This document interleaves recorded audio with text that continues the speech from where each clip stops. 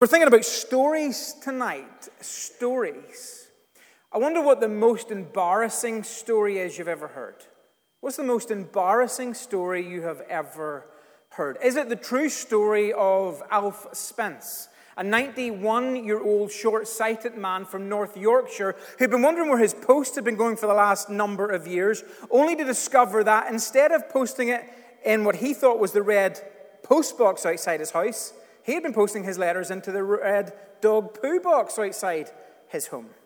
What's the most embarrassing story you've ever heard? Is it the true story of a pastor from Willowfield Parish Church who went out one Saturday and fell and dislocated his shoulder in an inflatable children's play park? The lengths I go to get a sermon illustration. What's the most unbelievable story you've ever heard, or the most embarrassing story? Is it the story where Jesus organizes a Last Supper, a really important meal, but he forgets to book the hired help? In fact, Jesus in this story that we're going to read completely forgets about the main course. And we basically end up with a story about foot washing. Don't believe that story? Well, listen to John chapter 13. Before the Passover celebration, Jesus knew that the hour had come to leave this world and to return to his Father. He had loved the disciples during ministry on earth, and now he loved them even until the end. It was supper time. So Jesus got up from the table, took off his robe, wrapped a towel around his waist, and poured water into a basin. Then he began to wash his disciples' feet, drying them with a towel that he had around his waist. After washing their feet, he put on his robe again and sat down and asked, "Do you understand what I was doing? You call me teacher and Lord, and you are right, because that is what I am. And since I am the Lord and teacher, have washed your feet, you ought to wash each other's feet too." We're in John chapter 13. At this point, we're in the last 24 hours of Jesus' life on earth. This is the night before he dies. And Jesus organizes this, what's called a Passover meal. The last meal that he will eat on earth. The last meal that he will share with his disciples. And I guess if you're going to have this last meal, you're going to pick something quite fancy or quite extravagant or quite expensive for that last meal. Maybe you expect this last meal to be a packed room full of Jesus' closest friends and family. Maybe you expect Jesus to make some dramatic, motivational, inspiring, famous last speech. But did you notice in the verses we read, none of that happens? The setting is a small, quiet, out-of-the-way upper room. There's only 13 dinner guests who show up for this party. This is a meal that Jesus had. It's called the Passover. So it's an important meal, but it's not exactly an expensive meal. It's an important meal because it points back to a particular time in history that's important to the people. It points back at this passage in chapter 13 of John. It points back 1,500 years ago to the book of Exodus. And there God's people had been held as slaves. They were oppressed. But God had a plan. God had a plan to rescue them. God had a plan to save them. And he sends 10 plagues to judge the evil nation of Egypt who were holding his people prisoner. The very last plague was going to be the plague of death. And the only way to escape that was through a substitute or through a sacrifice or through the shed blood of a Passover lamb. And that is what this meal is all about. So for 1,500 years at this point, every single year, the Jewish people celebrated this meal to remind them that the only way to escape death was through this substitute of a lamb. So it's an important meal, as I say, but it's not exactly an expensive meal. But Jesus has organized his last night around this meal. So picture the scene. Our camera follows the disciples. They walk into this room after having walked up a small, rickety flight of stairs. They walk into this small room. In the middle of the room would have been a table, cushions around the floor because Jesus and his disciples would have sat on the floor. Now, what was normal in this meal is that someone would come along and wash feet. You usually had a servant who would do that. But if you notice in our picture, there's no lowly servant standing off to the side. And this is the embarrassing bit of the story. Jesus has forgot to order or book the hired help. It's really embarrassing. It's really awkward in this culture to have done that. Until verse 4, it's actually Jesus who stands up. Jesus who assumes the position or the role of a servant. And it is Jesus who washes his disciples' feet. And I'm kind of thinking in this story, this is Jesus' last night on earth. Like, what is going on in this story? Why would you choose to wash people's feet in the last part of this story? I'm not expecting a practical tutorial on how to wash someone's feet. And I don't know about you, but washing feet is kind of gross, isn't it? It's gross. Here's Jesus washing feet. It's weird to us to do that in our culture, but in biblical times, this was very normal because the terrain was dusty and it was dirty and it was sandy and people wore sandals, so their feet would be dirty and filthy and disgusting. So washing someone's feet is both hygienic and refreshing. So the picture is Jesus on his knees, taking the disciples' dirty feet and washing them. If you were in your last 24 hours on earth, do you think you'd do that bit? Or would you skip that bit? If you were John writing a gospel, starting in chapter 13, wouldn't you just skip the gross feet washing bit?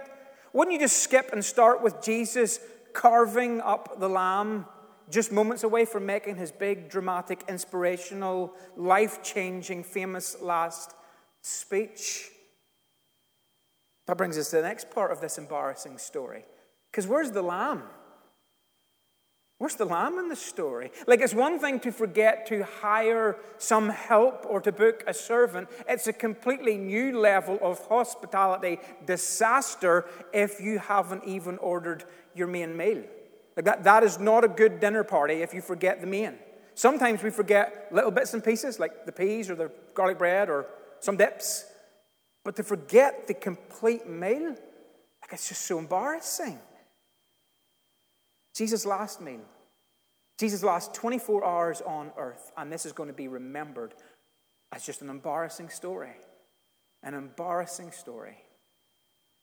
Unless Jesus is deliberately doing some things in this story to drive home a powerful message. What about the washing? Jesus unties. You have to picture this. Jesus sitting with the disciples. He is untying the dirty, grimy, disgusting straps of the disciples' sandals. He lifts off the sandals and sets those dirty sandals down. He takes that dirty foot and he washes those dirty feet of the disciples. The reason Jesus washes the disciples' feet is to display his humility, his servant heart. It's also to display his love for his disciples, even up to the end. But more powerfully and more importantly, this is a significant symbol that points to Jesus cleansing away or washing away sin. You see, unless Jesus washes, unless Jesus takes away the dirt or the filth, unless Jesus washes away or rinses away the contamination of sin, then no one can have any intimate relationship with Jesus. And here is Jesus willing to embrace his disciples, willing to lift their feet and to embrace that. And Jesus tonight comes to you and me, and he's not disgusted. He doesn't think we're gross. He never says that we're too messy or we're too dirty. He embraces our filth, and he takes all that dirt and he makes everything new. What about the meal? What about this lamb? This so important symbol that pointed to this sacrificial lamb, this Passover lamb. What about it? Well, elsewhere in John, in fact, the very first chapter of John, in verse 29, we read this. Behold, talking of Jesus, behold the Lamb of God who takes away the sin of the world. The reason Jesus didn't bring a lamb is because Jesus is the lamb. Jesus is the ultimate sacrifice. It is his lifeblood. It is his life that is going to be laid down for people like you and me. And that is the reason that we sing tonight. That's the reason we worship tonight. That's the reason we love this story of Easter, because one, it is our hope for salvation. Two, it is the reason we worship God. Jesus is the Lamb. He is the ultimate sacrifice. Jesus is going to take our place. He is going to take all that is dirty and all that is filthy. He is going to take all that is sinful. He is going to take all that is contaminated, and he is going to deal with that all on a cross. And that is love. That is love. I'm calling this story not an embarrassing story, but the greatest love story that you will ever hear. I don't know anyone who knows Mark Brown inside out and would love him the same way that Jesus shows love towards me. The really ugly parts, the really dirty parts, the really contaminated parts, the really disgusting, gross parts. But still, Jesus reached out and touched that what was unlovable, unlikable, and undeserving. And tonight he reaches out again. He reaches out to you or to your loved one that you are thinking about over this Easter period. That loved one, that son, that daughter, that whoever is in your life, that neighbor, that person that is in your life that has no relationship. Jesus reaches out in love. And there is hope. There is hope because John 13, this last meal says, "Behold the Lamb of God takes away the sin of the world." Let's pray. God, I thank you that there is hope. I thank you that you save and that you rescue and that you played the ultimate price so that we could be brought into your family. This is love.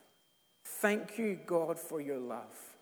So as we come to sing these last number of songs, God, may we raise the roof with worship and praise, and may we not just be so familiar with this Easter story that it does not affect our hearts. Holy Spirit, come impact our hearts with the truth of this message. And if there are people in this room tonight who have not accepted, I pray salvation. I pray, God, that you will be at work in their lives. Or if there are ones in this room tonight and they are so burdened for a loved one or a family member, I pray, God, that this message of Easter will just come to life this week. And help us to be bold. Help us to be bold, because this is the greatest story, the greatest news. And we should be shouting this from the rooftops, that when we were unlovable, unlikable, and undeserving, Jesus, in his great mercy and his great love, came to save. And we love you, and we thank you. We pray these things in your great holy name. And everyone said, Amen. Bless you.